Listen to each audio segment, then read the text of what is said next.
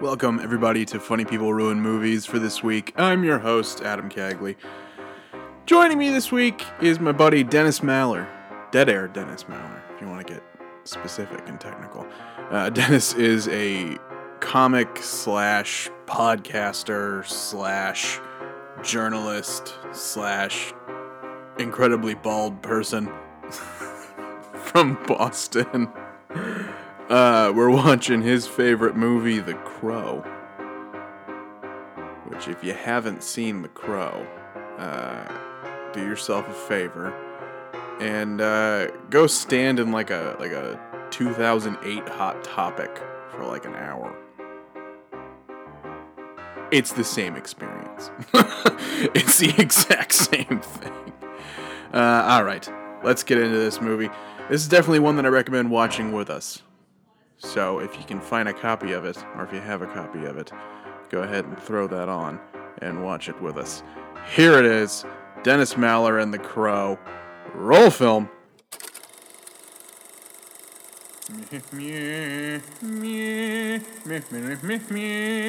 Bum bum. Bum bum.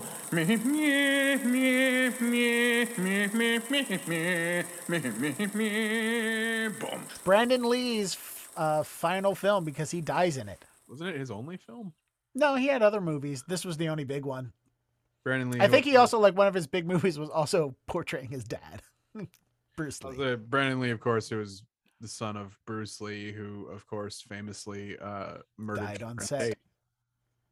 You went a different way with that than I did. Oh, that's been a big conspiracy, is that the mob killed Bruce Lee because he died of a not overdose, but he died of an allergic reaction.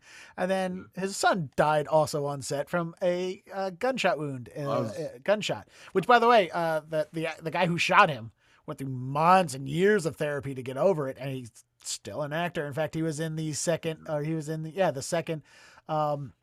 want to say his name is Michael Massey. He was in the second Amazing Spider-Man movie with Andrew Garfield. Really? He's the guy that goes walking down the hall in front of all the stuff at the end of the movie. Okay.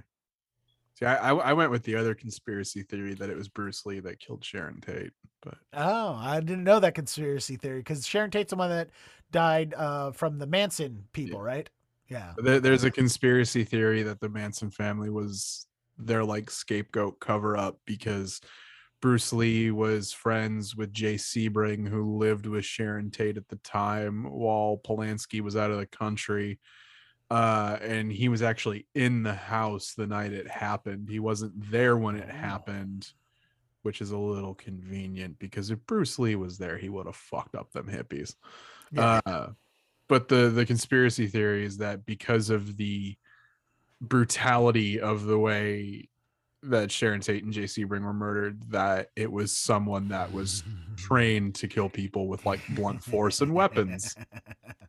And because like Bruce Lee was in the house right before the murder, and wow. No, I never heard that.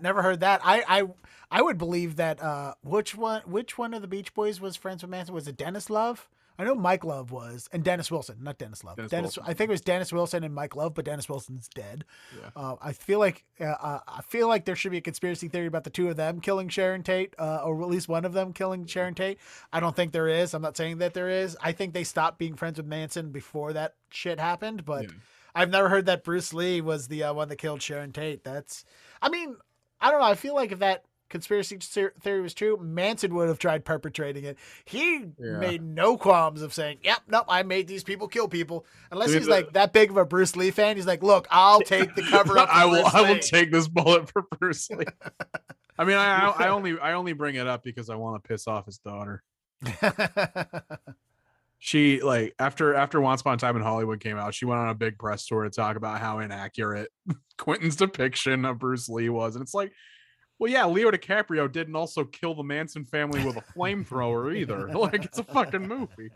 So I'm just hoping, I'm betting she listens to everything that mentions her father's name and is going to be really pissed off. And that's just going to be a lot of free press for this podcast. That is my motivation.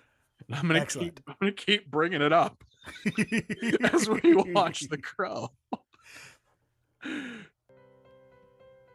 Alrighty. I usually watch these movies ahead of time, just like rather refamiliarize myself, or particularly in the case of like it being a movie I haven't seen before. But I also kind of wanted to maintain the idea that I hadn't seen it before, so I only watched half of it.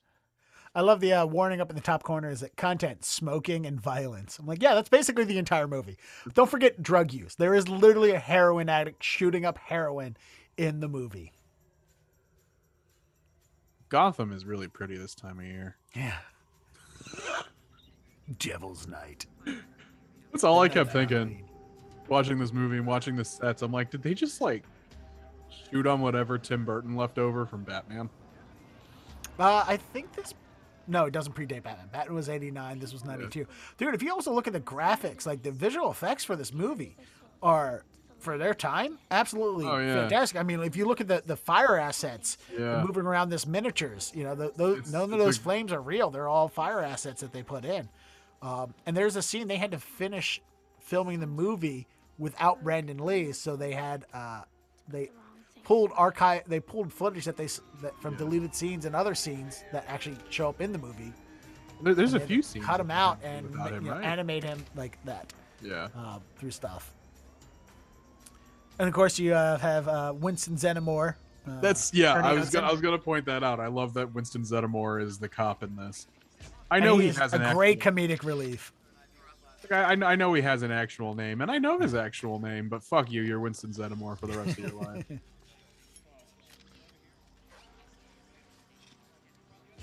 Oh, by the way, please do not contaminate. Please go ahead and smoke in this crime scene, and touch everything. No fear of contaminating any of it. And make sure you put your bare hands on everything, Winston. We really want to make sure that we can cross-reference your prints on everything in here. I'm surprised there are not more bands that name themselves Hangman's Joke, which is the name of Eric Draven's. There had to be a shitload. I've never seen one. I bet there's a few. There's probably a few now. I'm gonna look it up on Spotify.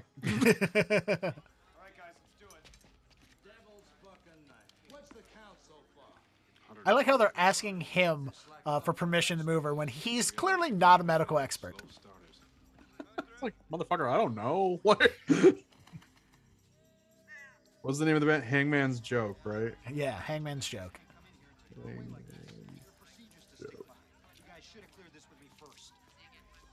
Yep, there is a band called Hangman's Joke. Okay. They have songs like Mr. Invisible, Good Way to Die, and Hillbilly Superman. Oh, and of course they're dark. 1992, we are so gender neutral in this that we have a small girl who skateboards. See, we're so woke in 92. What happened? We lost our way. You also get songs like I Own You, Angels in Hell, and Child of a Dark Sky. Yeah, these all sound like pedophilia songs. These sound like odes to pedophilia. They released one album in 2015. I don't want to hear any of it, but I'm glad I know it exists. She's not my sister. Ella just takes care of me. She's not my sister. Do you know who Winston Zeddemore reminds me of in this movie? The cop from Die Hard. You lied to her about Eric. Oh, Carl Winslow? Yeah, it's the mustache. It's the fucking mustache. The cop stash? Yeah. But it's also like he's playing a cop that was like recently demoted, and Carl He's a Winslow good cop, but that he's got a shot shit him. job. Yeah. He one mistake, and now it's all a joke. They both end up becoming like super integral to the plot for some reason. What's good about this is, I mean, Ernie Hudson does a great job, comedic relief. I'm going to spoil this scene now. Is that later on in the movie, he's at home in his apartment in his, wife beater and boxer shorts, as and people his do in hat? movies. Yep, and wearing his hat. And they pointed out, they definitely noticed. They're like, fuck me, keep my hat on. Also, you called him by the wrong name. What did I call him? You called him Ernie Hudson. Oh, sorry. Did I not call him Winston Zeddemore? Sorry. His name is Winston Zeddemore. He's the only one from Ghostbusters that got like that fucked by the character. No, I think it really helped him. I think he wouldn't have gotten the roles that he. Well, I mean, I say that fucked like to the point where like you see him and you only think of Winston Zeddemore. Yeah. You're right. Because everyone knows Harold Williams, Dan Aykroyd, and Bill Murray for everything else, other than Ghostbusters too, or Ghostbusters as well, rather. Because they had their big careers before Ghostbusters, whereas like Ghostbusters was his break. I will tell you, I quote this movie all the time. There's so many things I quote, and one of them is the line that's going to be coming up shortly. That the crow says, right? The bird, the actual bird. Yes, I regularly quote "rock, rock." It's like they said in the movie The Crow. Rock, rock. Yeah, I totally get what you mean, dude. It's so deep. Put that on a meme and put it on Facebook. It's so deep. Dude, I lived through the 90s and cars did not look like this. No, they did not. I also appreciate that Winston Zeddemore tells the hot dog man how to make a hot dog. Right? That's not really still a thing, is it? Like hot dog stands, autonomous. Yeah, in New York they are. Definitely in New York. Yeah. It's still a thing? I mean, like out here in LA, you get like the people making street dogs outside of the clubs at like 2 a.m., which is always just a very delightful treat when you're shit-faced to get a gross-ass street dog. But yeah, you know what? They even have them here in Boston on like in the Common on like a Friday or Saturday night. I don't know about now because of the pandemic, but pre-pandemic they did. You go out to like West Hollywood on a Saturday night and they're fucking everywhere. The whole street. In Baltimore there was a street vendor doing burritos with like steak tacos and stuff like that. Like great food. Like no, it was from one of the restaurants in my neighborhood of Fells Point. They had a food truck and everything. Like they were legit food and they were legit banging tacos and burritos, late night tacos and burritos. I got full some big huge propane grill and stuff. They were great. I got someone like that down the street from me. She like sets up with a charcoal grill, oddly enough, and like a big tent. And just like stands out there like grilling chicken and steak and shit all day. Oh, there's so many good vendors around Camden Yards in Baltimore. Like when on O's night and Sunday Night Football, you can eat some really banging street food right around the stadium. I also appreciate that they only buried him under like 4 inches of dirt. This easily. You know, just in case he wanted. You know what? They were so poor they couldn't afford to actually bury him. It took me years. By the way, just note it took me years to realize that why his coat was broken. I'm like, why? How did he Bruce Banner his jacket crawling out of the dirt? No, it's because in funeral homes, they don't have real jackets that they put on people because it's too hard to put it on the body. So it's just a fake coat. Because his shirt's all torn the same way. And I wondered about that. I was like, well, why? Yeah, they just put your arms out, they flop it, and then they just tuck it behind you. It took me years to realize that. In half a suit. I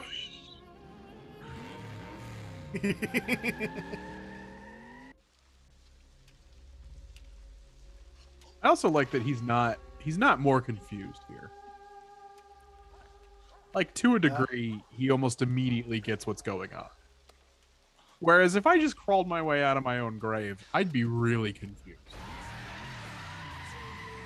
Yeah, that's one of the things that didn't translate from the comics to the movie was that if I remember correctly, the Crow, he has like a psychic link with it or whatever. Yeah, I get that. It's like it kind of explains things to him unofficially. Like that was a thing they did much better in the comics. By the way, that song, STP, Big Empty, biggest song of the 90s, man. One of the biggest songs of the 90s, man. That song was everywhere. I also wish that they had spent more time establishing the characters before they just immediately dive into now he's an undead superhero. Because like when I was watching this through the first time, I was like, why do I give a shit about this dude and his fiance when the movie opens with them murdered? Like it doesn't establish them at all to give me any reason to care. Well, you care because the little girl cares about them. You're her POV. About the little girl, right? And she's I think her character's in the second in the second one in the sequel.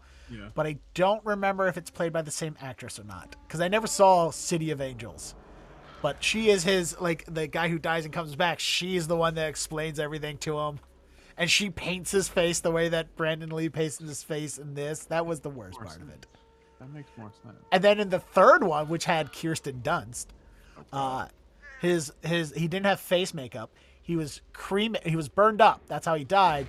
And when he revived, his skin got ripped off in the exact face paint pattern of the Crow. That's pretty cool. It's metal, but it is such a bad movie. I mean, this one isn't exactly. By the way, I like how he had to climb up the building to climb down the steps. I wondered, like, is that how he just got into his apartment every time? Like, it turns into fucking Rent. He's just a squatter. By the way, a year later, nobody has moved into this building. Or taken the crime tape down, the crime scene tape. Or cleaned up any of it. You know, it's just, we get mad at people for leaving their Christmas lights up all year round. This household leaves their Halloween decorations up all year because sadness. Yes. Why when he's like, who the hell gets married on Halloween? I'm like, quirky people. Quirky people get married on Halloween. I don't know, man. There's some good visual storytelling still in this movie. Like, I love it. I'm probably going to defend it a lot, but, like, you know, they're telling you, you know, how these things happen, and, you know, he picked up the cat, and now he's seeing the cat's POV of the murder. His cat that's named after an archangel because he's deep and brooding like that. My whole point is, like, this would all be much more impactful if we saw it before.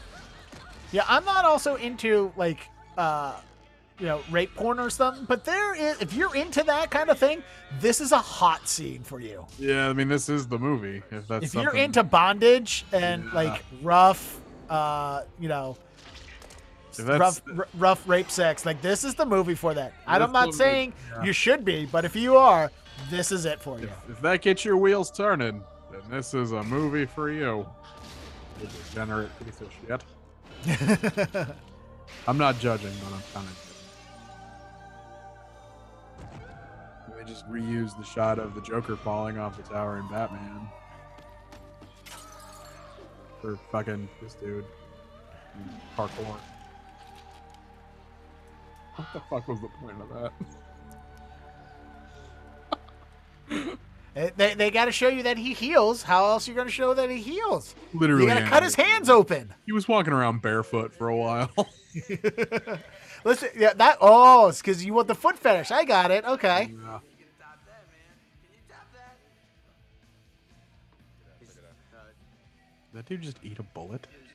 Yep. He took a bullet with a shot. Now he's just eating it, and then cigar on the tongue because he's a true badass. That is super unsafe. That's how you're gonna get all kinds of problems swallowing a bullet like that and then putting a cigar out on your tongue. That dude's just asking for trouble. What, we all have to drink bullets now? Hey, best way to shoot out your ass is to swallow some bullets. If I thought that was even remotely possible, I would try that right now.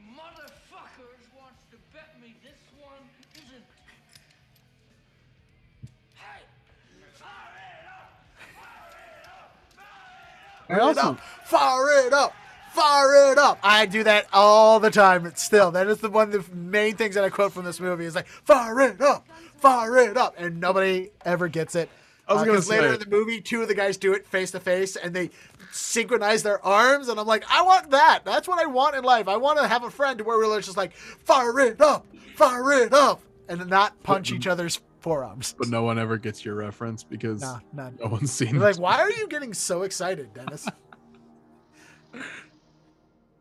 In my artsy drama mask. I know it turns you on when I wear my artsy drama mask. I'm an artist. I'm a sad artist. We don't pay rent in this building. How are we gonna pay? How are we gonna pay? Last year's rent. You know, nothing. I don't know who this actress is, and I've never noticed that she's been in anything ever again. I think this is literally like the biggest thing she ever did. Let's find out her name. Honestly, and that's the thing. I've watched this movie. I've owned this movie on almost every format available.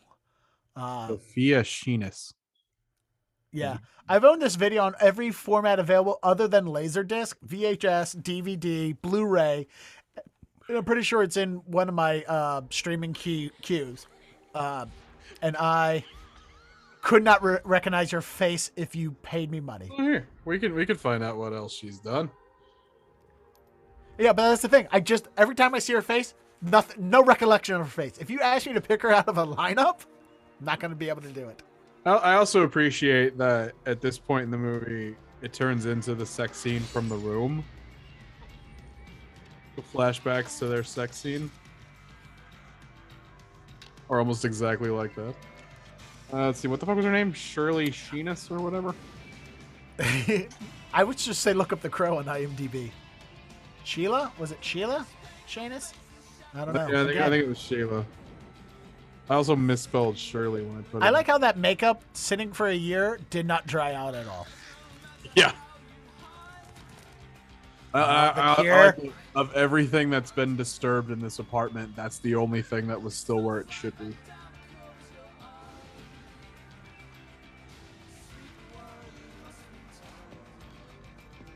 The soundtrack gets so dark for me there. Aww.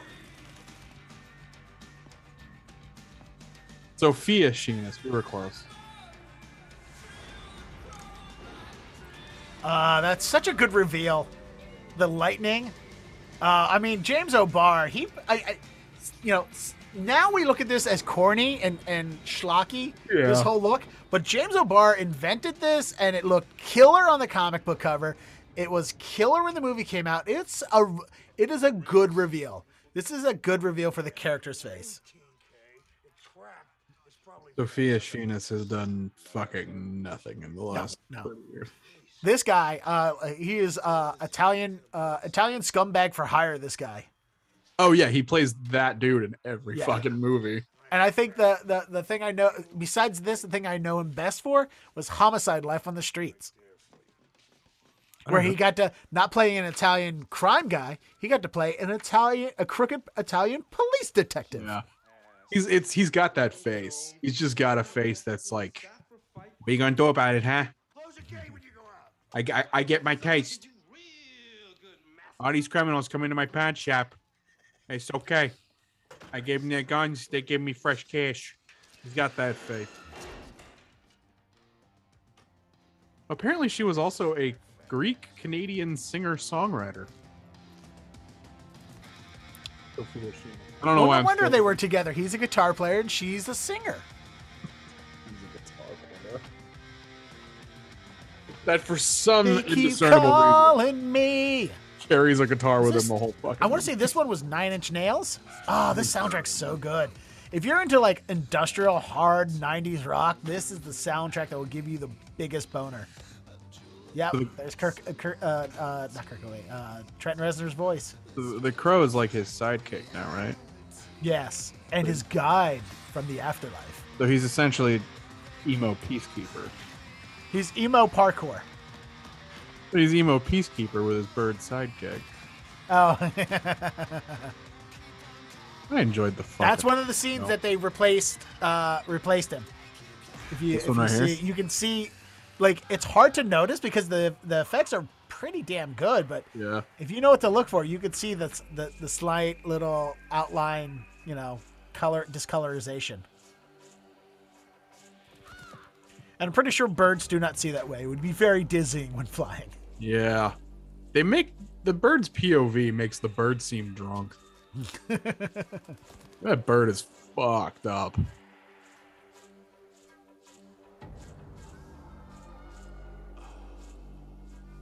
I feel like, I've lit many cigarettes off a stove when I didn't have a lighter, but I feel like trash can fire is not a good version. Yeah, that's the unhealthiest way to light an unhealthy thing. I'm just saying, you got a lot of hair hanging in your face there, Tintin. Maybe you want to pull some of it back before sticking your face in open fire.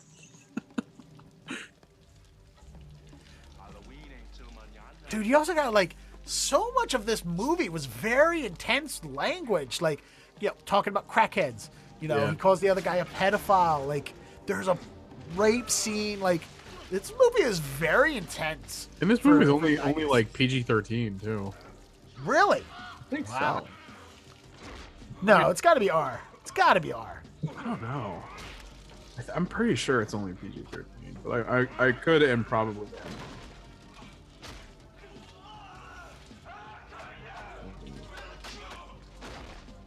Oh yeah, no, you're right. Rated R.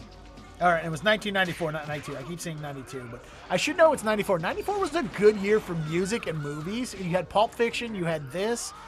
94 was the year Kurt Cobain died. So that it was April of that year, so there was still a lot of huge grunge things. Yeah.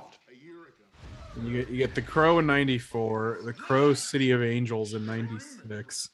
The Crow Salvation in 2000, and The Crow third one. Prayer in 2005. Oh, I didn't realize there was a 2005 movie. Yeah, the Kirsten Dunst's Salvation, and it is not good. They were trying to reboot it for a while with Jason Momoa, and I was really on board with that idea. I remember. Well, it was originally Luke Evans. Yeah.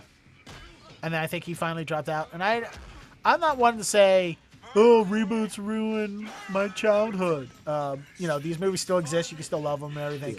But I didn't want the I was not a fan of the concept of reboot of this because I was, you can't do it without just the gothic, 90, like you can't modernize these villains. It becomes a whole different thing. I think it could stand with at least a budgetary and technological upgrade. This bit with the knives is goofy as fuck. Yeah. Like, I don't know, like the face paint and the hair works for Brandon Lee. It doesn't work for anyone else. Did you see like the mock-ups of Momoa with the makeup on? No, I did not. He looked pretty fucking badass. I'm not Momoa's biggest fan. I don't hate the guy. I just don't love him. He was a physically imposing Crow. Whereas like Brandon Lee, like you look at him and you're like, oh fuck, all I gotta do is kick him in the nuts and walk away. He's not very intimidating. Whereas Momoa, like I ain't fucking with Momoa. That dude would kill me and I'd probably thank him for it because it's Jason Momoa. I will admit, the guy's got a good sense of humor, especially about himself. Oh yeah, which I can respect. No way. Me and my ex before my most recent ex, he was both of our hall passes. Like we had that conversation where she's like, "Who would be your celebrity hall pass?" And I'm like, "Well, who's yours?" And she's like, "Jason Momoa." And I'm like, "Well, we have a funny coincidence. If we both ever meet him, you gotta fight me for him." I wish I could remember the name of that band. I was looking at the soundtrack and I always forget the name of that band. The one that was playing when Blade showed up? Yes. That dude looks like Blade.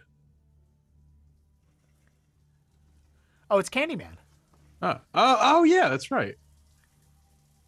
I got real distracted by all the random nudity.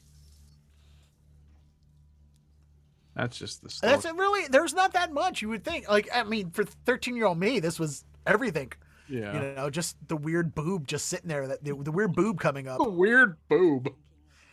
But there's nothing wrong with the boob. It's just the when they turn her and you look at the boob, it's like, is that a boob? That I can't tell. Well, now I'm waiting for it. Gotta get through this guy's whole talky I'm evil monologue. Dude, Michael Wincott was he was the what's the name of the guy who was the bad guy in Ghostbusters and Die Hard?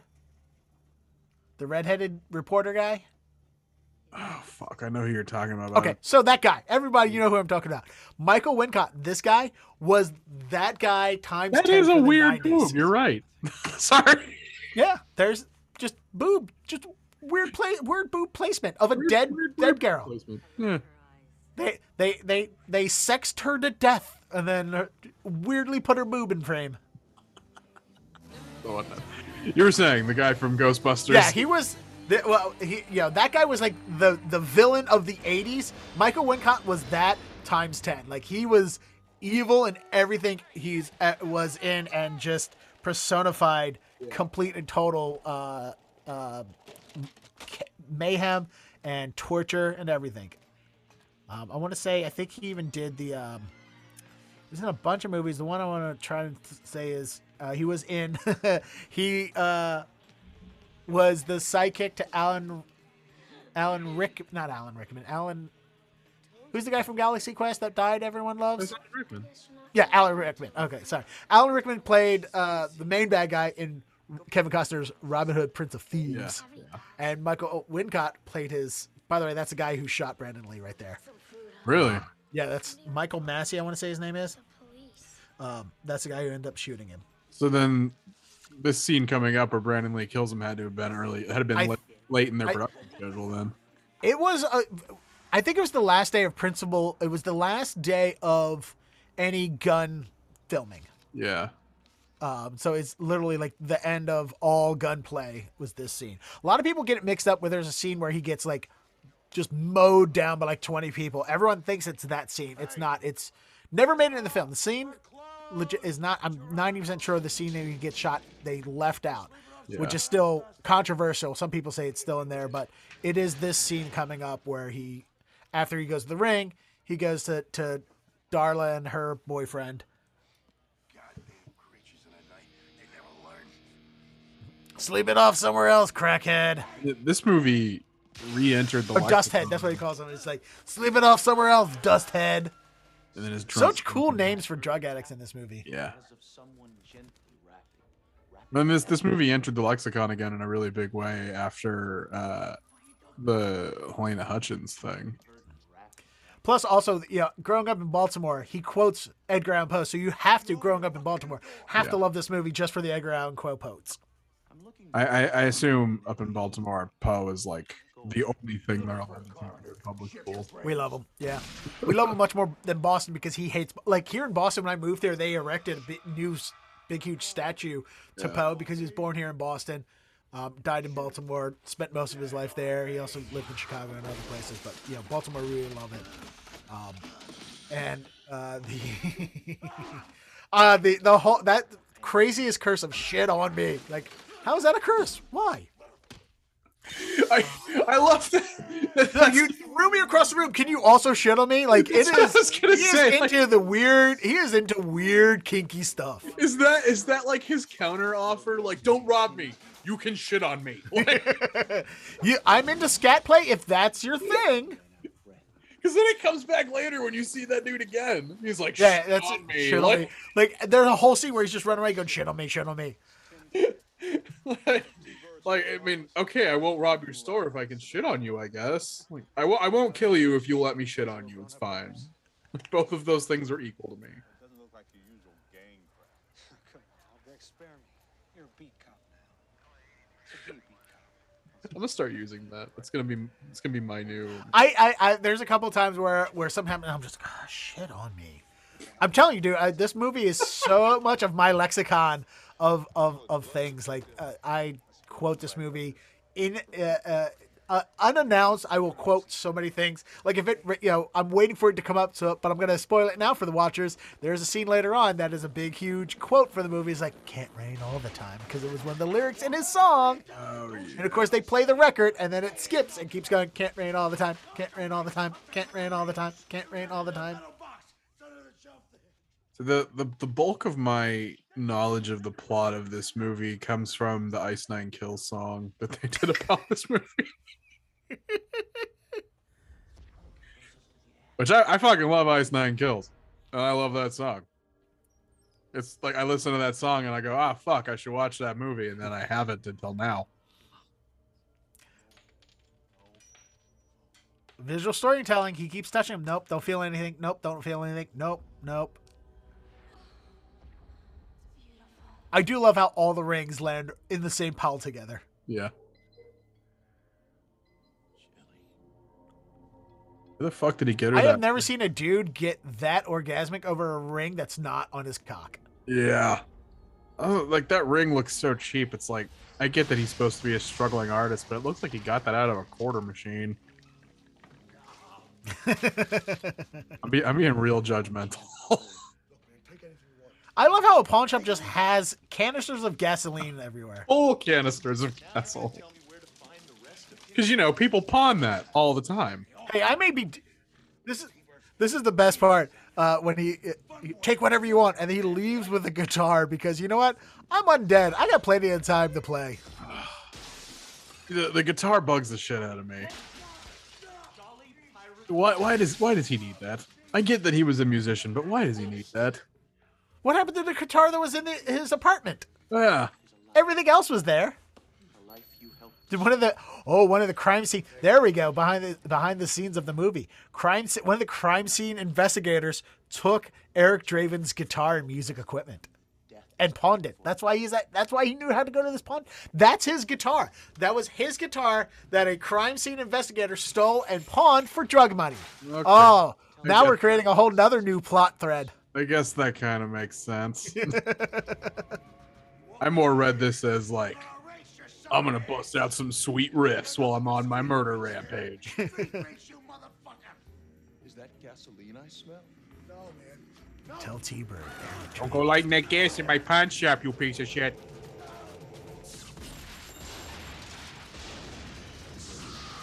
And the whole building explodes. One pool of gas and the whole building explodes. Yeah, I also love how he's in the blast zone. And again, he can heal, so he's not going to get burned. But his clothing also apparently is impervious to flame. Yeah. Not bullets. Not they bullets. Won't burn, but bullet bullets can go through. Yeah.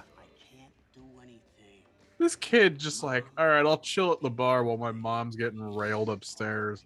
Oh, or as they say in the movie, he's probably still banging away on Darla. Which again, also any woman I've ever met named Darla, when I hear somebody else say her name, I'm like, I'm banging away on Darla. And they're like, what did you say? I'm like, no, you're doing what?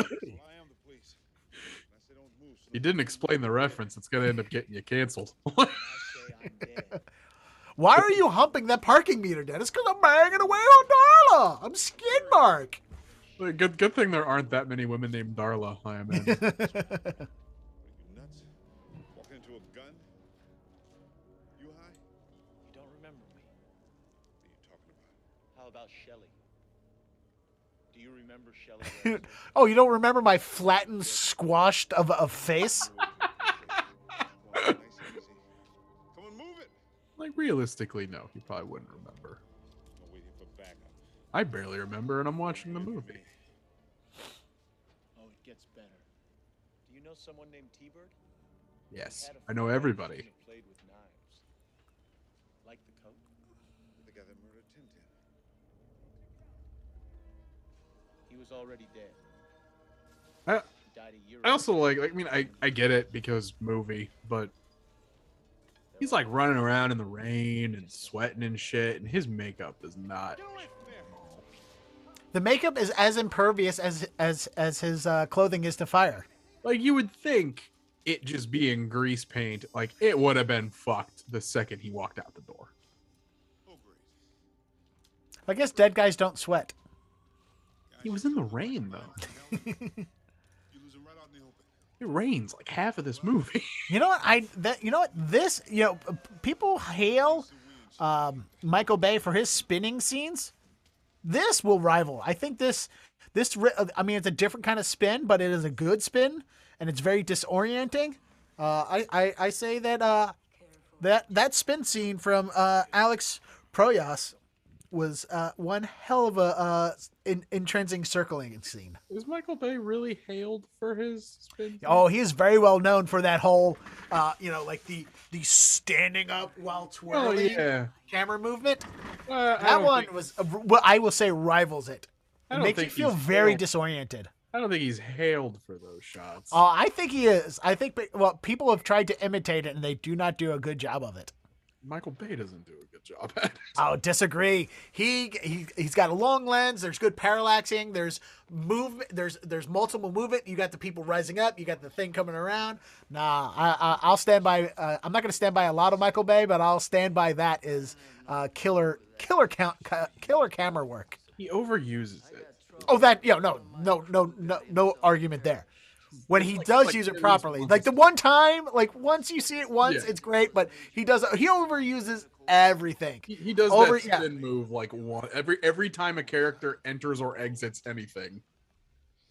They gotta fucking do a 360 around them and play Linkin Park and show the car in someone's ass.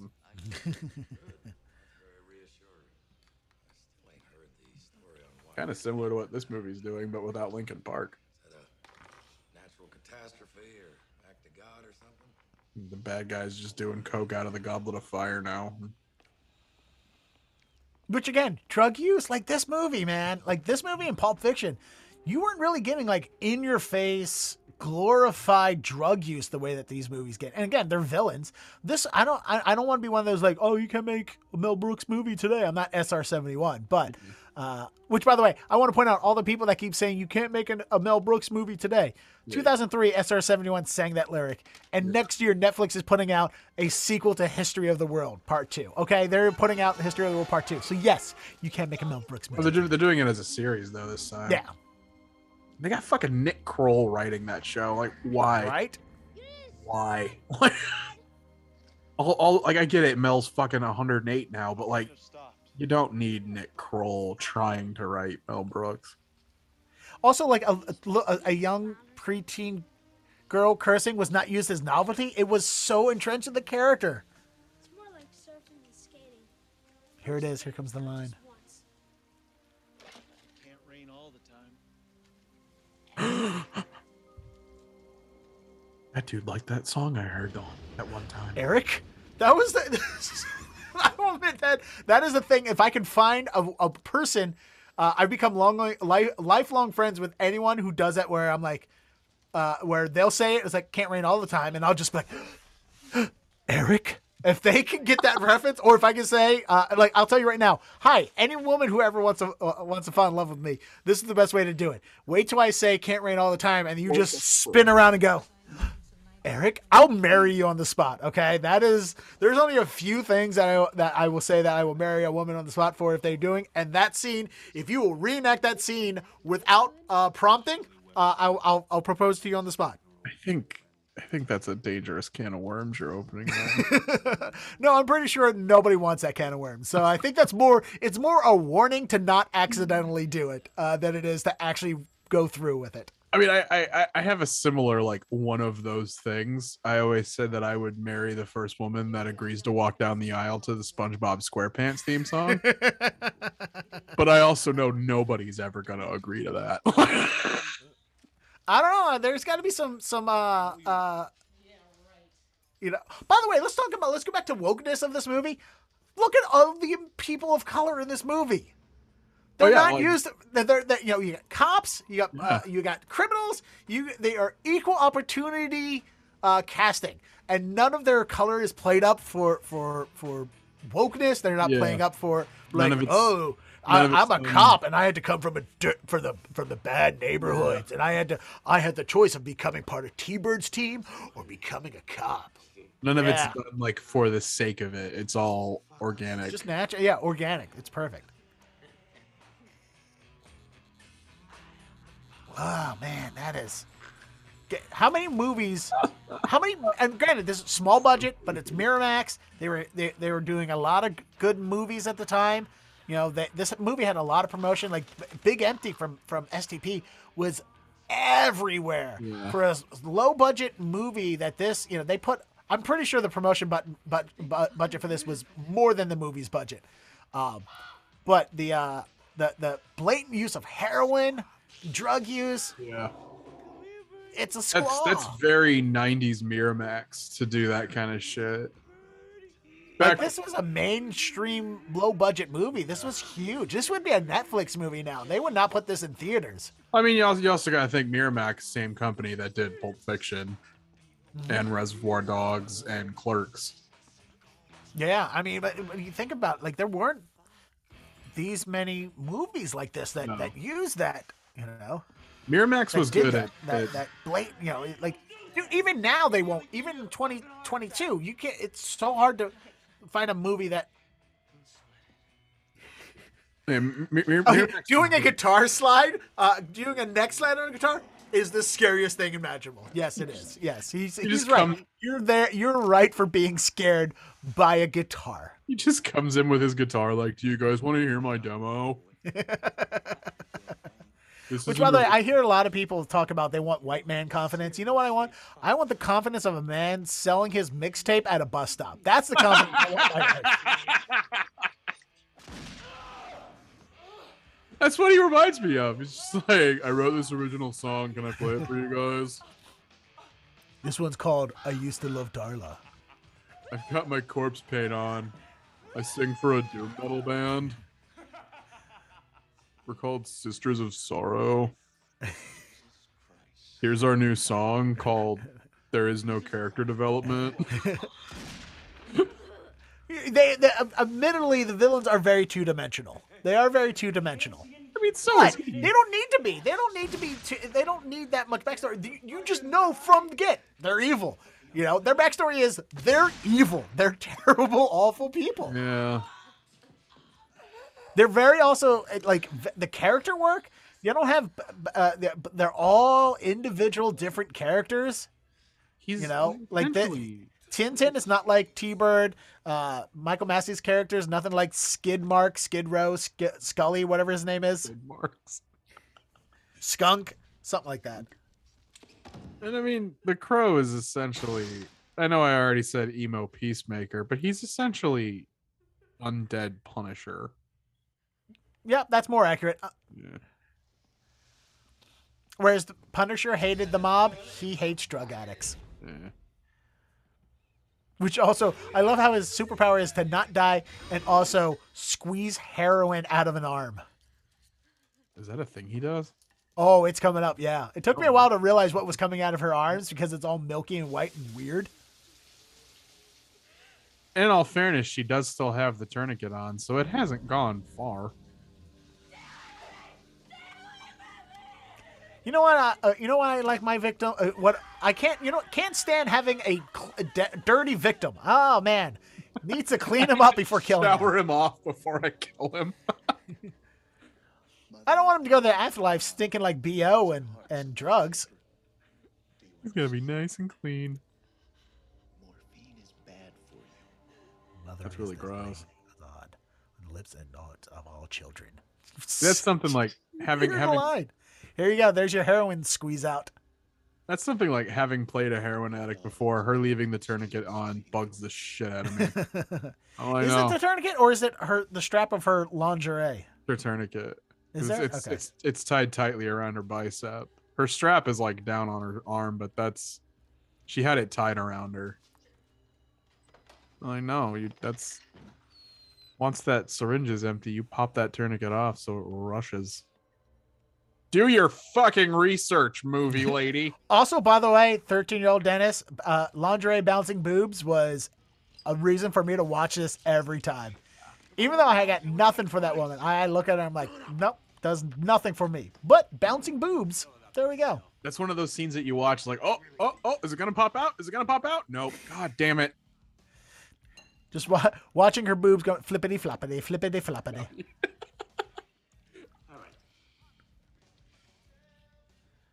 Yourself playing with matches? Fuck off.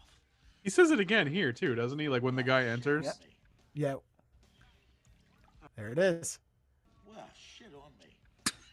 Drink up. Such a stupid thing. He's like, wait, you just asked me to shit on you? You got an appointment to shit on me? I poured you a drink and then you just asked me to shit on you? Good night, Darla. I also like his very obvious coke nail. You notice he's got like a 3-inch. Oh yeah. Nail? Yeah. Dude, I love the bartender into this. Like the bartender, he's like gives away free root beer to the kid because he knows his mom. We're wasting it, man. That's another one of my favorite lines to quote. Is you're wasting it, man. This is such a hardcore way to kill somebody, too. Just leave them in the middle of the floor with a half dozen syringes in their chest. They did that in The Boys, too. You ever watch The Boys? I see. Yes, I did. I don't remember that scene. I was trying to think of it, but also, I love how did we miss him drawing on the thing? Here it is. Hat scene. The hat scene. Winston Zeddemore takes off his entire uniform down to his underwear, but leaves his hat on. I like to think of it. He took his hat off, got undressed, and then put the hat back on. Put the hat back on. He's like, just so people remember I'm a cop while I'm in my underwear. I also like how he still has the rain cover on his hat. Yeah, he's inside. He doesn't put on pants, but he does take his hat off. He looks so confused by beer. He's like, are you some kind of ghost? Yes, he is, Winston. Who are you going to call? Look, here, get hydrated. Drink this Coors Light. Get hydrated. You'll feel better with this beer in you. I love how he does coming up is the Vulcan mind meld. He's like, I can't tell, but I can see it. Oh, yeah. This is actually about the halfway point I turned it off at, so that the back half would be new to me. I think I actually turned it off at the, are you some kind of ghost? Yes, he is. You need a fucking proton pack, not a Glock. Put your pants on. Go to the firehouse. God damn it. Why are you touching my face? What's going on? Are you going to kiss me? What happened? Bro, your song wasn't that good. Want to re-edit this so what he sees through his eyes is just the end of Ghostbusters 2. Not even the good Ghostbusters. I want Ghostbusters 2. Or the other way around, when he's saying to the mayor, he's like, look, I've seen shit with these guys that'll make your hair turn white. And then it's just... That's my favorite scene in that movie. It's got like the best Bill Murray line out of any Bill Murray line ever in that scene. When he's like, be good, for goodness sake. I was thinking, it's true, Your Honor. This man has no dick. Welcome to our new podcast, Remembering Ghostbusters. R.I.P. Ivan Wright. Ivan Reitman? Yeah. Yeah. This is literally one of my favorite movies, man. And I'm not emo-y, I'm not goth, but I just loved everything about this movie growing up. I had framed set prints above my bed for years as a kid. Dude, that was going to be my big question, because like how gothy emo this movie is. I was willing to bet like I was willing to bet there's like pictures of you from like 30 years ago with black eyeliner on and shit. No, I was always punk. I was a punk alternative kid, but there was just something about this movie that spoke to me. I mean, those are similar enough circles. Yeah, punks, I feel like, were always the more open-minded. Yeah, music fans. Like there was, like you're more likely to see a punk wearing a Sepultura shirt than you are seeing a metalhead wearing a No Effects shirt. True. I wouldn't wear a No Effects shirt. Where the fuck did he get that eyeball? That was the girl's other eye. They burned one and they kept the other. They kept the other as Everybody has two eyes. They burned one eyeball and they kept the other just for gags. Evil guy's like, oh, this is going to be great. This will come back later. Let's take out both eyes because... Also, for so many... There's another one of these good moments where they don't take this themselves so seriously that I like. Like the, thought I'd use your door. Or this one coming up. Let's take it from the top, friend. A lot of detail. What do you say? He had a bird with him. Nearly pecked my face off. He got that bird.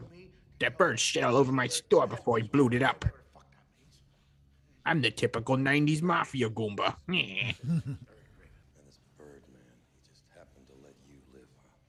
That's what they should have called him instead of the Harvey Birdman, attorney at law. Did you get that thing I sent you? Dangly parts. Those are references nobody's gonna get. That's my entire life, is referencing movies and TV shows that nobody else Oh, gets. dude, I used to have Harvey Birdman on DVD. I loved that show. Boy and his bird. It's on HBO Max now. That's one of the things they added to HBO Max. I've been enjoying HBO Max. Just I sat down for a weekend and just watched so many episodes. I did that with Metalocalypse. I rewatched all of Metalocalypse. Welcome to our other new podcast, Remembering Adult Swim, with Adam and Dennis. Brandon Smalls plays here in Boston all the time. Does he really? Yeah. That's dope. Plays the Comedy Studio. Really nice guy. Fun boy said he saw a blackbird too. I would 100%. This is my favorite thing when he's like choking and he just goes, "Give me a gun. For fuck's sake, die." And that's just another one of those breaking the moment things that I find just brilliant about these movies.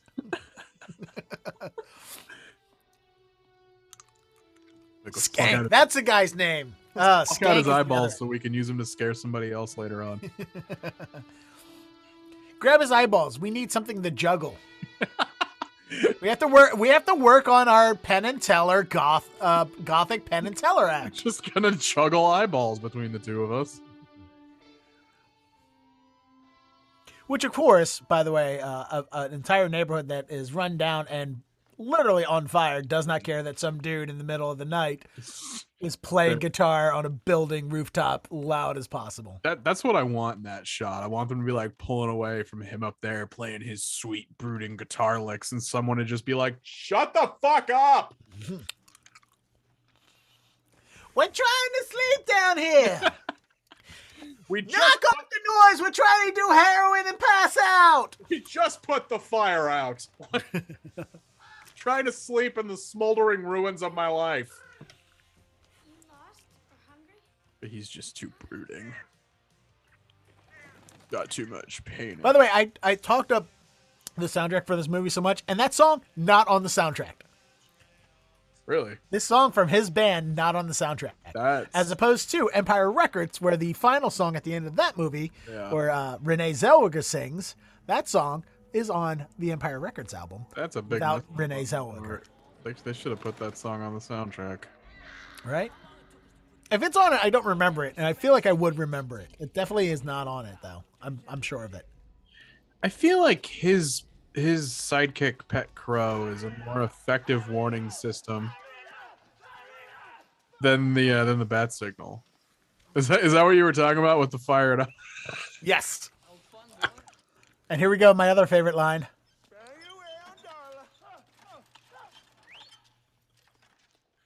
I can see why people would be confused. Why are you dry humping that parking meter, Dennis? Like, did you guys never seen The Crow? You've never seen The Crow? Oh, I do that too. Smokes and road beers.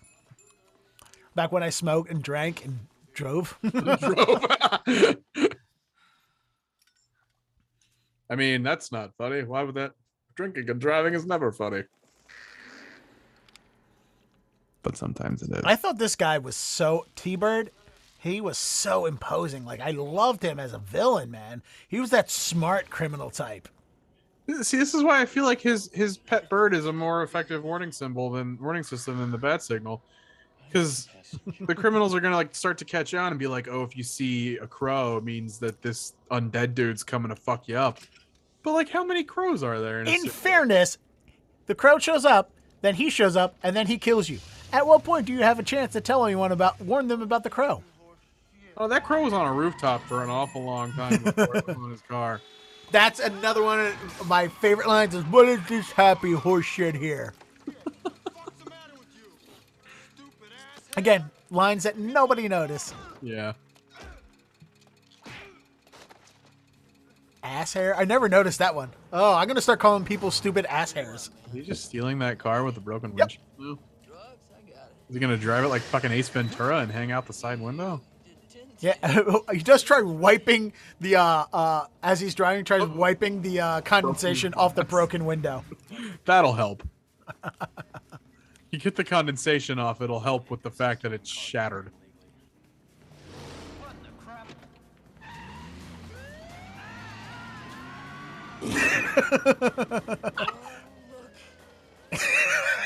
Burns the shit. Look, I'm just Those two cops, by the way, is the reason why we have the caution, it's hot warnings on coffee cups now. I was gonna say, I also like that in this R-rated movie full of drugs and rape and murder, The cop. They gave that cop the very G-rated. What the crap? No, that's not what actually. I like how also in this Motor City, whatever. I think it's supposed to be Detroit. I'm not sure, but I like how they also don't have sealed coffee thermoses. Just teeny tiny little styrofoam cups. Does the bird have like vertigo or some kind of equilibrium problem? That's how he sees the world while he's flying. Because that's the vibe I get with how like spinny, dizzying, and out of focus the bird's view is. He's got some kind of inner ear problem. And how is he not just flying into everything? Well, there's the. It's amazing that he never met the natural mortal enemy of birds, glass windows. I want to see that scene. He shows up to kill a guy and is like, "Damn, a sliding glass door." At the docks. Oh, that's safe to drive around with. Just a trunk full of dynamite. These are guys who eat bullets, so. Fair. I mean, you get rear-ended or you brake too hard, and there you go.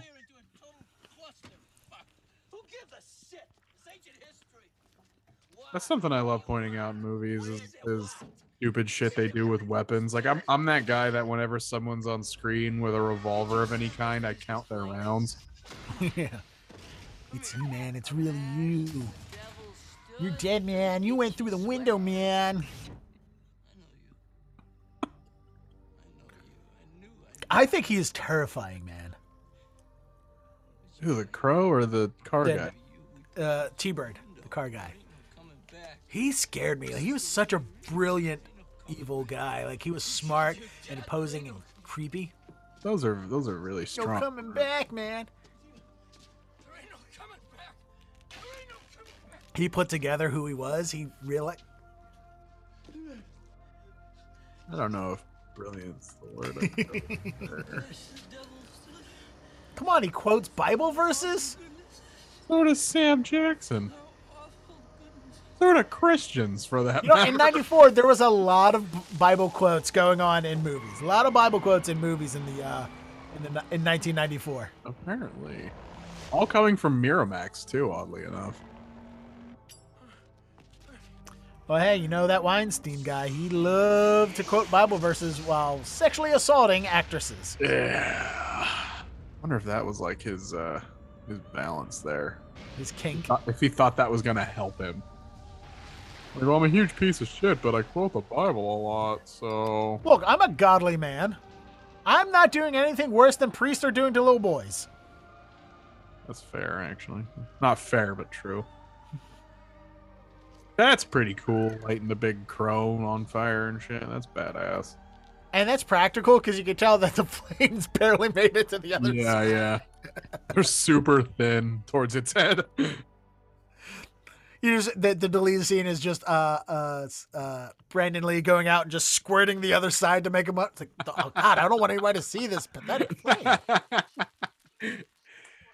That's like they did that in Daredevil too, where Ben Affleck like lights 2 flaming D's in a subway station, or like he leaves 2 flaming D's, but he does it with gasoline, and it's like the gasoline dries pretty quickly. You need kerosene for that shit. They do that in The Dark Knight Rises too. He lights a big bat symbol on the bridge out of Gotham. Yes, I was going to bring that up, but I got distracted by Darla making breakfast because I'm hungry. She's surprisingly lucid for someone that had the kind of night she did. I do believe that. Oh, I never noticed that Social D poster in the Social Distortion poster in the background. I didn't even see it. It's from I don't remember which record it is.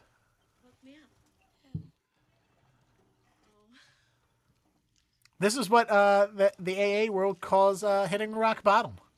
watching your junkie boyfriend get murdered by a supernatural, undead, invincible ghost. I mean, that would get Ghost me man. sober real fucking quick. Jesus. Or I think it would make most people buy more of that heroin. I don't know. I think that'd be my breaking point. Like, yeah, it was all fun and games until the fucking zombie man showed up and killed the dude I was banging.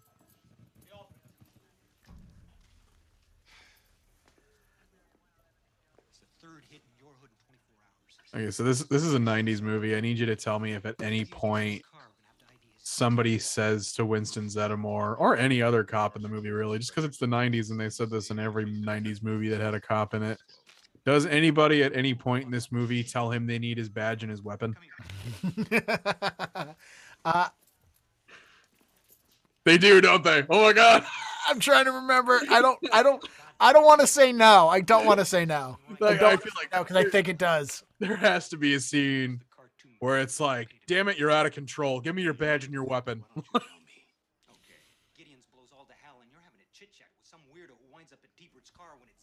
It's this scene, isn't it? Is Edward James almost? They definitely tell him to that it's not his case and he needs to leave it alone.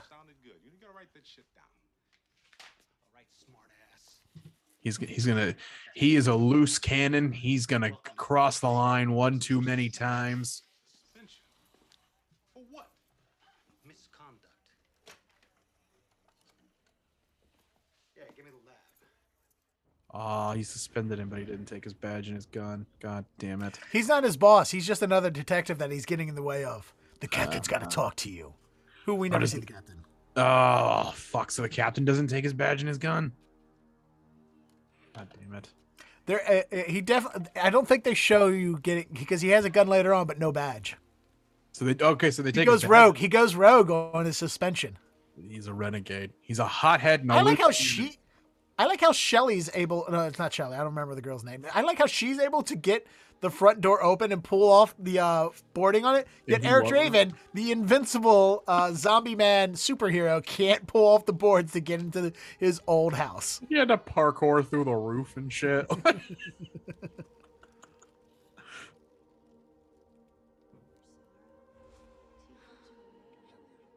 But I feel like that building was condemned before they were murdered. I feel like they were just squatting in there.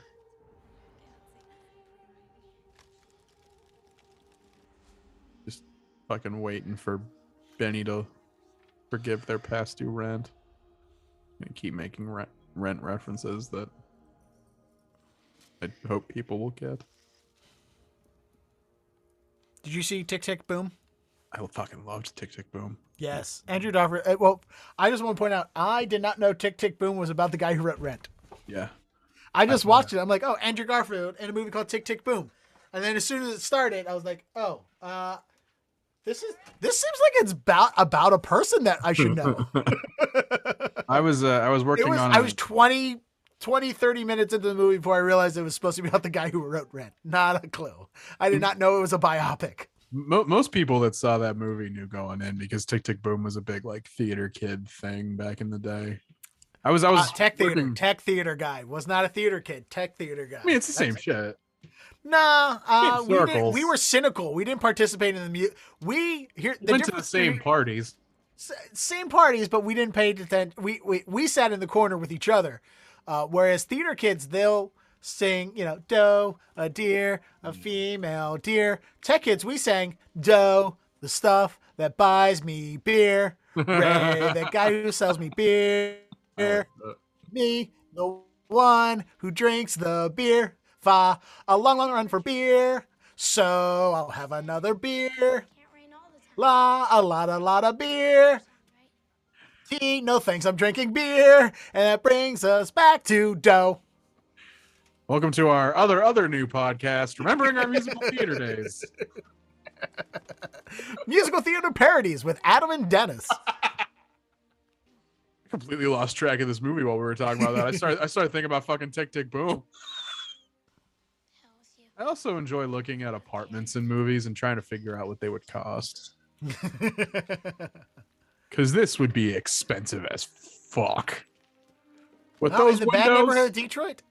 With those windows and that view, And that space, it's a big ass apartment. Oh, yes. You got a great view of all the other rundown, broken down buildings on fire. Still.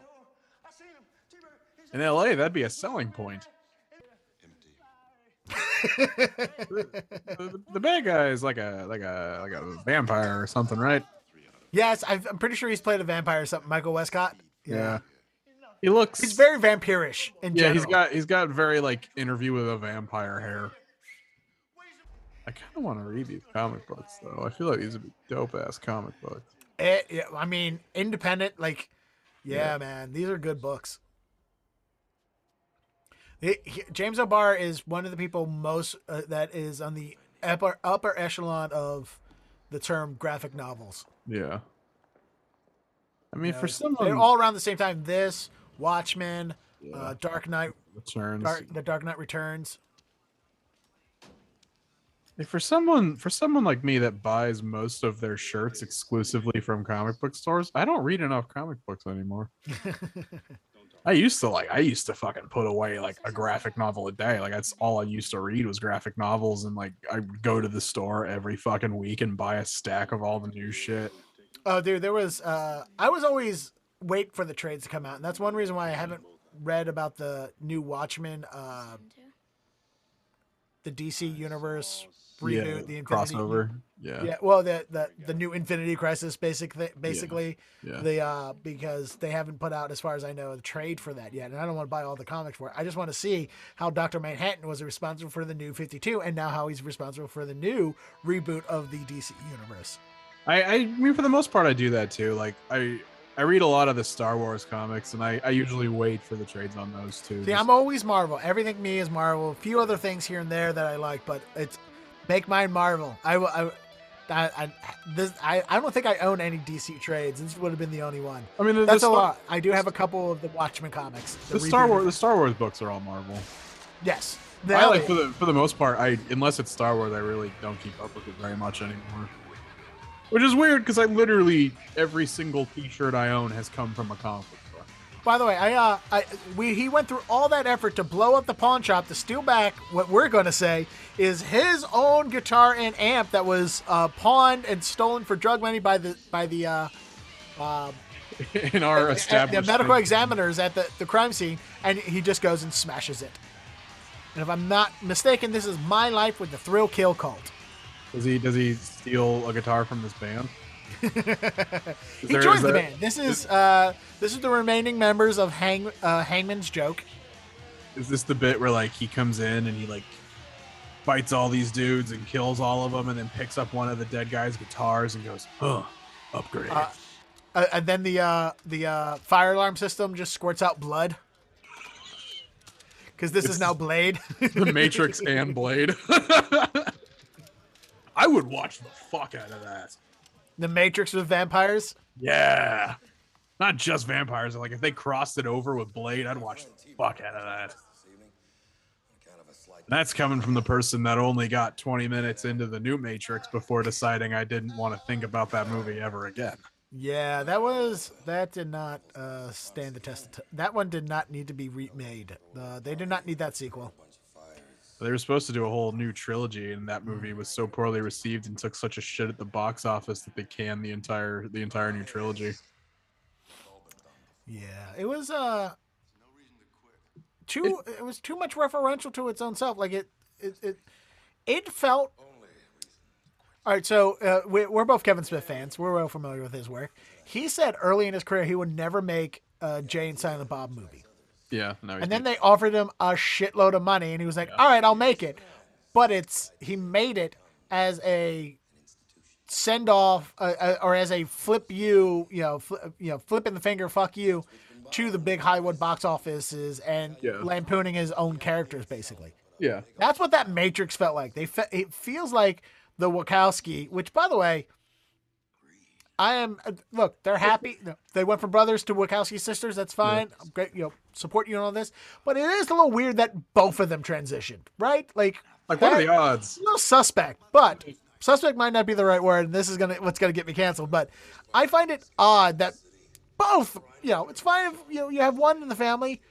Not saying that both can't have it, but But it's a little strange that both did. Well, especially because they did it like a year apart too, didn't Right? it? Yeah. It feels coordinated.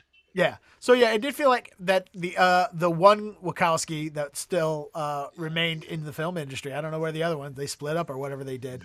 I feel like they made that movie as a flip you to the finger of the movie box office that made them want to make that movie. But but it felt like too earnest. Like if he was like, if they were like, fuck you movies, I'll make you your fourth Matrix movie. But it did not. They did not say that in any way, shape, or form. They're like, no, I have another new story to tell. Well, this new story was crap. It's still the Wachowskis, so they still took the movie way too fucking seriously and thought it was much higher art than it actually was.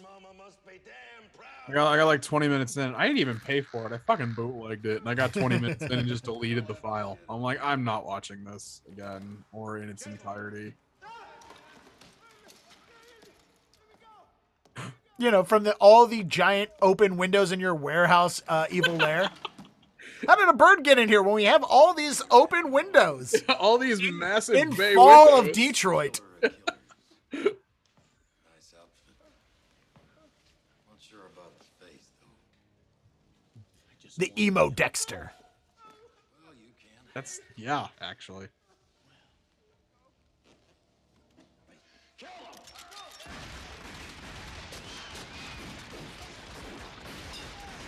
Yeah, I would find it very easy to assume that that's the scene where he got shot. Yeah, this is the scene most people think he was shot in, but it was not. There's a lot of guns that could have gone wrong in that room. Yeah, there was this could have easily been an Alec Baldwin situation. Which, by the way, the difference between this and the Alec Baldwin situation is the what? I was waiting for the gunshot to the head.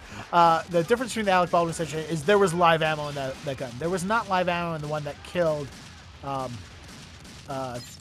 Brandon Lee. It was like there was something in the barrel of that one. Right? Yeah, and there seems to be controversy. There seems to be a disagreement on how it was. There are some people that said that there was a blank and a. You know, they have two different things. They have blanks, which is the gunpowder but no slug, and then there's a bullet that has a slug but no powder. Yeah. And slug is the part that gets shot out of the casing. And it was a revolver, and there was two next to each other. There was a fake bullet and a blank, and that went off and shot off the slug out of the casing. Or there was something they had put a regular fake bullet without powder in, and the slug got dislodged from the casing and lodged in the barrel, and when the blank went off, it shot that out. So it sounds like, I mean, honestly, I knew this going in, but like the Rust shooting is much more egregious. Because that was a live round in a gun that should have never held live rounds. In a place that should never have had. Which, by the way, I know a lot of people get on the gunsmith for not being experienced enough. Oh yeah, well fuck her, But her father was a gunsmith. You wouldn't think she would have known better. Yeah. Well, especially because like they also said that she was letting the crew shoot at beer cans with that gun on their lunch break. Yeah. Well, she denied it, but definitely other people were like, no, yeah, she was letting us do it. It's like, no, I wasn't. Yeah, you did. And she's trying to say, like, it was a conspiracy. The guy that sent me the bullets must have mixed in a real one. And to be honest, I don't know why. Explain to me why Alec Baldwin's catching all the flack for this. He's culpable as a producer. Because he's part of the team that hired her in the first place. Okay, I guess. I don't know. Like everyone makes Alec Baldwin out to be the guy who just went on set and is like, bang, bang, bang, bang, bang, bang, fuck you all. Like they really make him out to be the villain of this. He also shouldn't have been practicing with an actual gun with people behind the camera. Because he was practicing his quick draw. He shouldn't have been doing that. He like anytime you're handed a weapon on a set, you're supposed to treat it like it's live, even though it almost never is. And he definitely was not, because he was essentially playing with it. But he also, there were so many complaints from the crew about the working conditions on that set because him and the other producers hired the cheapest fucking crew possible. Yeah, I mean, I'm willing to say that his producer's credit is more emeritus than anything else. Oh yeah, I mean it's a vanity credit on his end. This is the best. He just dances away on one foot. Damn it, Because you know what? We had to see all the action and stunts that Brandon Lee could pull out, and we also need to know that he is a good dancer. Really? He just hops away on one foot. Oh, I didn't notice that. Oh yeah, when they like freeze and he goes, puts his hands up, and then he just hops away on one foot with this little weird dance move getting away. This is one of the. No, I think it's just it's visual effects, but I think that is one of the ones that they used something else from after his death. That's one of the scenes that they implanted after his death. There's clearly a visual effects there. Really, they could have just reshot it with a double. They did a lot of shots with the double. They did a lot of. There's a fair amount of double shots, but there's a couple where they replaced him with other deleted footage and other used footage. So here's my question: why is he running from the cops? Because the cops want to shoot him. He can't die. Yeah, and then they'll just keep shooting him. He's legally dead, so like if they arrest him, what the fuck are they gonna do with him? Yeah, I guess double jeopardy doesn't apply to him. Yeah. He's dead. They're gonna get him to jail and be like, oh shit, you're this dead guy. And they're gonna be like, oh wow, someone dug up your body? That's fucked up. And they're gonna be like, oh wow, we shot you 9,000 times and you didn't die. That's something's weird. Hey, can we make you an honorary detective? Yeah, at that point I'd be like, let's get you out there. We got a cop that can't die now. I never knew what this was. I don't know if that's snow or what's going on. Oh, I guess it's the condensation on the window that kept lighting up. There were all these weird pulsing lights in this scene of driving around that I never could figure out what was until now. From the rain. Just now occurred to me as I said it out loud. It's rained every scene. I thought there was falling sparks or something from the city being on fire.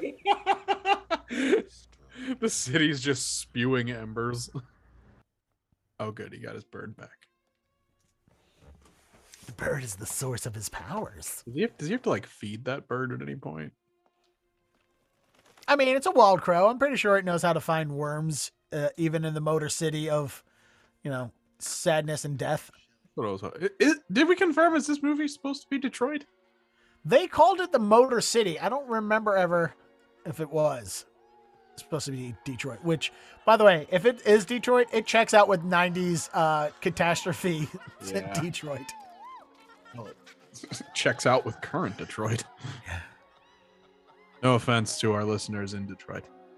By the way, I do want to. Why have we not gotten a mashup of 500 Miles from the Proclaimers and 8 Mile from Eminem? We could call it 508 Miles. Like I would walk 500 miles for mom's spaghetti. I'm gonna be losing myself in the music in the moment. Just to be the man who lost himself in the... Just to be the man who won a rap battle. Just to be the white guy that won a rap battle. The white guy that won a rap battle. All right, name me one other white dude who's won a rap battle. Come on, let's be honest. It's Eminem, and that's it. Jamie Kennedy. Malibu's Most Wanted. I'm pretty sure he didn't win. He competed. I don't think he won. No, he didn't win. He got his ass kicked. Like literally, I think they beat the shit out of him in that movie.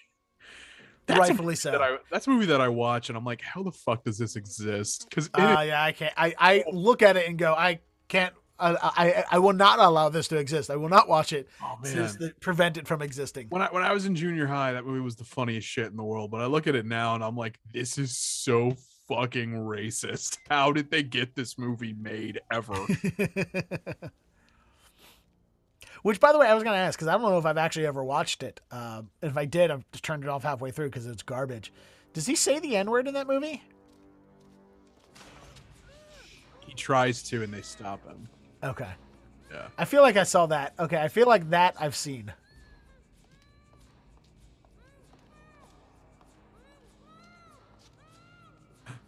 Yeah, you know what? As scary as a kid, being brought into a church against your will by the Candyman. That is literally childhood terror right there. That is every child's fear. Being brought into a church against your will in general. I don't care who's doing it. I don't want to go to a church in the first place. Wait, so is the vampire Lasat here thinking he's gonna kill the crow with a katana? Yes, that is literally their plan. Yes. He shot him 200 times in the face. Oh no, they're going to actually kill the crow, the actual bird.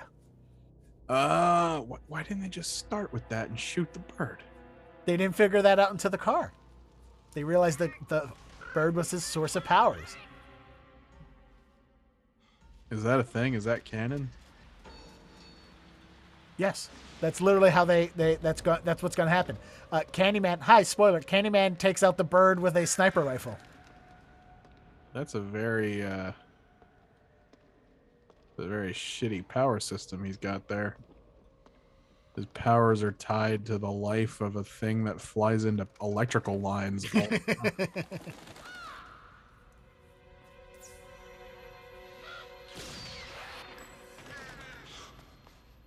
See, they did this in Peacemaker too. They shot the eagle, and there was a big like come to Christ moment with Peacemaker where he had to like figure out what was important, and he had to go avenge. Favorite line. Great line coming up. Give me the girl, and I'll let you walk out of here. It's just let me do an impression for you. Bang! Fuck, I'm dead. I am not intimidated by Brandon Lee at all. I get all of the villains' bravado and trying to kill him because I would feel pretty confident in my ability to take this guy too.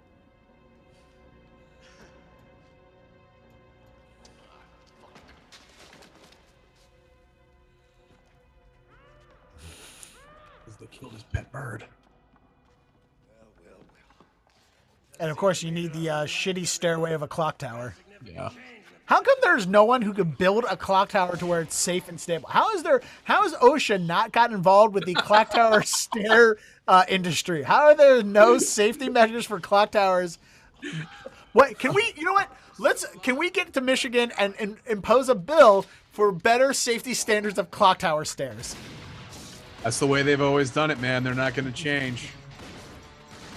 It's always been really flimsy 2x4s barely nailed to each other. You're not going to go changing their traditions. Look, the only people who's got to come up here are evil villains escaping supernatural people and hunchbacks that none of us want to see face to face anyway. So fuck it, it's fine. Wait, so I'm assuming does he die at the end of this? Spoiler alert. Will he die at the end of this? I mean, he's undead. Well, I was gonna say because like he loses his powers when the crow dies. Does that mean that in the sequels it's a different crow? Or are they all? Yes, in the sequel it's different people. Oh, okay. Yeah, there's no Eric Draven in the sequels. So the crow is more or less a mantle than a person then. Correct. Okay. Don't worry. Invincible. I was. So they didn't kill the bird, but they wounded the bird, so there he could be wounded. But there's also like there's contradictions with fan theory of the reason the bird didn't have anything to do with him getting that he killed Skank, and that was the end of his list of people to get revenge against. Except for the fact that the police shoot him all up, he falls off building and stuff after killing Skank and doesn't get hurt. So there is amongst fans disagreement on why he loses his powers, because the bird doesn't get killed; it just gets shot. So why would he, if the bird's not dead, why does he now become mortal? Maybe he just has to believe in himself. You know what he needs? He needs us to clap and believe in him, like Tinkerbell.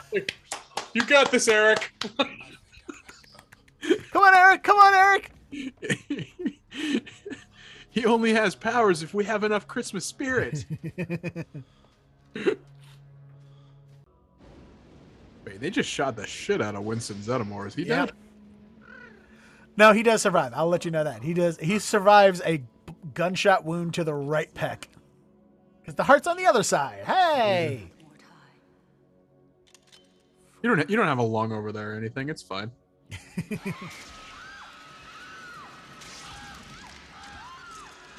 Oh shit, and then the bird eats her face.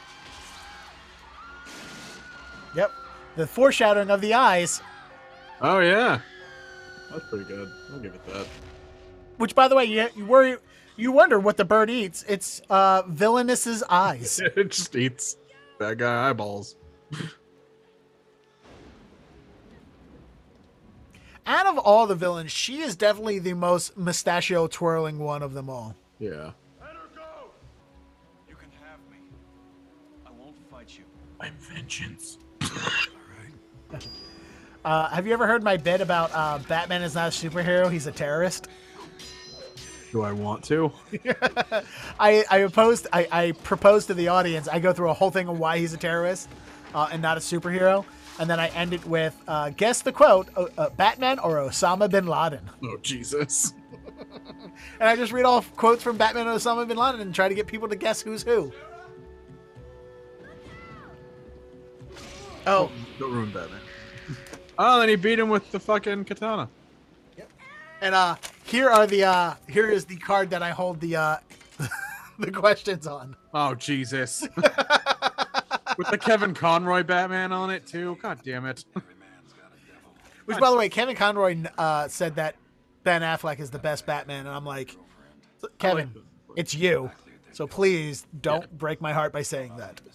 It's Keaton. It's Conroy, then it's Keaton. He can't say himself, though. He can't be he can't. But I think the lexicon, it's Keaton was the only one that balanced both both of them.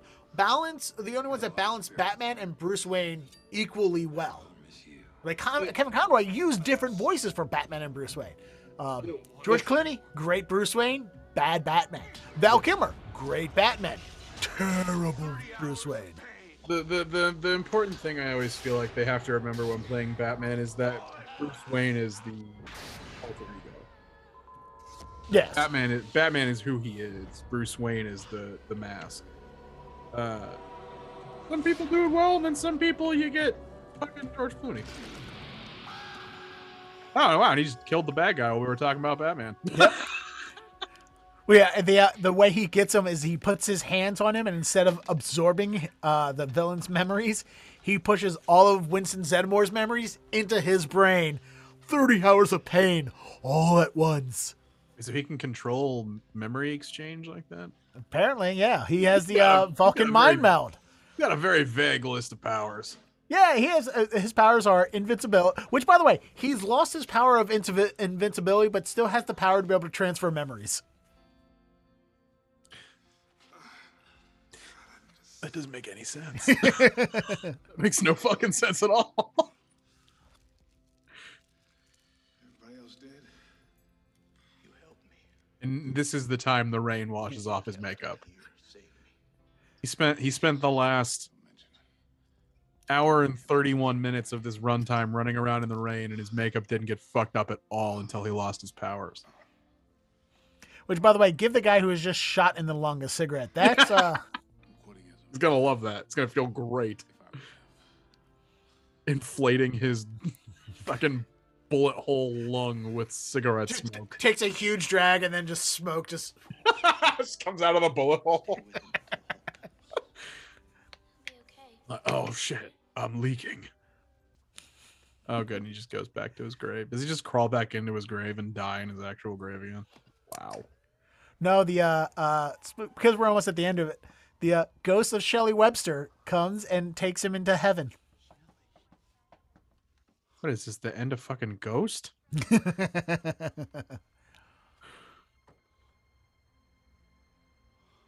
Going back to the soundtrack, this song, I can always associate it with love. Weird love, but it's always like every time I'm hearing it, I'm like, yeah, that's the song I want to play when I fall in love with somebody. What song? The one that's coming up for the scene. I forget the name of it. The band I never heard. I'm okay. Want to tell me what's going on? There's the ghost of Shelley Webster. That's such a 90s name, too. There were so many characters with the last name Webster in the 90s. There was also characters in the 80s with the first name Webster. Oh, yeah, that's true. Webster, yeah, Emmanuel Lewis, because he is the Antichrist. Literally. Isn't he dead? No, that's Nope. Gary Coleman. Gary Coleman that died. Yep. Yeah, I know for a fact Emmanuel Lewis is very much alive because during the pandemic, I facilitated his DJ set, and I see him all the time. Not all the time. Yeah, He comes here at that for the after Boston party. Comedy Festival. He judges part of the Boston Comedy Festival. I was every year. at that really weird Zoom after party. Yep. This is the thing that I'm glad didn't make it out of the 90s is the bad, choppy slow motion. Yeah. There were so many times where like, hey, this would have been better in slow motion. All right, well, we still shot it at 24 frames a minute, so To never stop loving. Thank can we God make it Zack choppy Snyder 18 perfected frames it. a second? People die. I said, thank God Zack Snyder perfected that. For Brandon and Eliza. Who the fuck was Eliza? Shelley. It's Eric and Shelley. That was not the name of the actress that played Shelley. Her name Eliza is Brandon Lee's wife. Oh, okay. Well, I'm pretty depressed now. Well, that's a movie. I'm gonna I feel like I need Based on the comic book series and comic strip by James O'Barr. I need to like go listen to The Cure and have me a cry. Cure have a kick-ass song on that soundtrack. I bet they do. Is it the one about? It's not one of the sad, slow songs from them. It's one of the. It's almost a banger. I'll co-sign it. Is it the one about it being Friday and he's in love or whatever? It's literally the only Cure song. I was a shitty emo kid. It's called "Burn." It's the opening track to the album. It's the song that plays when he's in the apartment figuring out who he is. Oh, okay. Yeah, that song was kind of hot. Yeah, it's "Burn" from The Cure. I'm not gonna go. I refuse to listen to The Cure. Even when I was I like The Cure. I like The Cure. There's a couple of there's some like really sad songs that they do. Like they have like a couple of upbeat poppy songs that are very sad lyrics, but it's like they're very polarizing with a lot of their music. Even when I was like a goth and emo kid, The Cure was the one band I wouldn't do because it was like, no, The Cure's too cliche. Let's go listen to him and cut ourselves. See, that's the age difference. We didn't have all we had was Morrissey and The Cure. That's the only sad music we had growing up in the 80s and 90s. Fuck Morrissey. We had the Smiths / Morrissey and The Cure. That was all we got. And then we got white boy sad grunge rock. Yeah. Which was like, hey, which then got co-opted by, which that was like poor white boy sad music. Then got co-opted by suburban, never had to struggle in their life, wannabe sad white boy rock. That's how you get the emo of my day. Yeah, that's how you get Blue October. I liked Blue October. Yeah, if you bipolar people really feel great with the lead singer, who is now a crazy person. I've heard he is terrible to deal with and work with. I hear. I bet. What's that fucking song that Blue October did back in the day that was hot shit that like me and my emo ass girlfriend used to sneak into the city park and make out to it?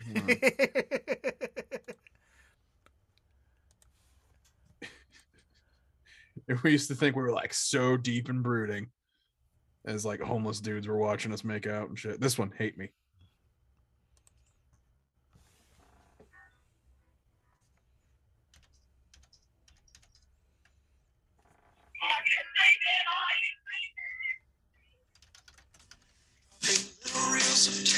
Oh man. Fucking throwback this song. Anywho, okay. This has been Funny People Ruin Movies for this week. I am your host, Adam Cagley, joined by my host, Deadair Dennis Maler. Dennis, you got anything you wanna plug before we call this one, buddy? Yes, please. You can also, since you're a fan of podcasts, please check out my podcast, So What Do You Really Do, where I interview artists and entertainers about their day jobs, because we have to do the things during the day to support what we want to do at night, and those things suck. And also, you can check out my new daily audio and video podcast, Word of the Day with Comedians. Episode 2 featured a very funny Adam Cagley. It sure did. Well. where a comedian and I pick a word of the day, we define it, and we create the funniest, most absurd sentence we could possibly come up with in context. I swear to you, it is the funniest way to expand your vocabulary. You can find all of that on your favorite podcast app where all podcasts are potted, or go to deadairdennis.com and click on the links. That's probably the most professional plug I've had on this show. Dude, the amount of people that gets like, even my show where I'm like, all right, we're going to do this, and then we'll do plugs. Still go, and please tell them where they can find you. Like, I don't know. Like, I live at 32 Lind. It's like, no, not the address. Like, what is, just tell them, when is this going up? I don't know what shows I have. Like, just say your social media handles, for God's sake. Come on, people. Figure this out. You all do your own shitty podcast with each other where you try to argue about why you're allowed to say the N-word. You can also do plugs where plugs your social media where you also probably say the N-word. Actually, I don't have anybody on my podcast that say the N-word because they suck and they're not funny. Agreed. You're not edgy. You're just an asshole. most of my guests have been very like, anything you want to plug? Instagram. Not to disparage the other guests on this show. Listen to their episodes. Follow their Instagram. Which also follow my Instagram at Deadair Dennis. But again, all the links at deadairdennis.com. There you go. By the way, it took so long working radio for me to stop saying www.here's-a-url.com. I still want to go www. By the way, I will say this. I perfected the art of giving out, like doing a read and going, hey, for more information on that, call 410-285-1521. I know you weren't paying attention and you're grabbing a pen, so I will stall and say that number again for you. Now that you have the pen, it's 410-285-1521, which I just said my own childhood phone number. So everybody go listen to and subscribe to Dennis's podcasts. Go follow his Instagram and then call his childhood home. We'll see you all next week, everybody.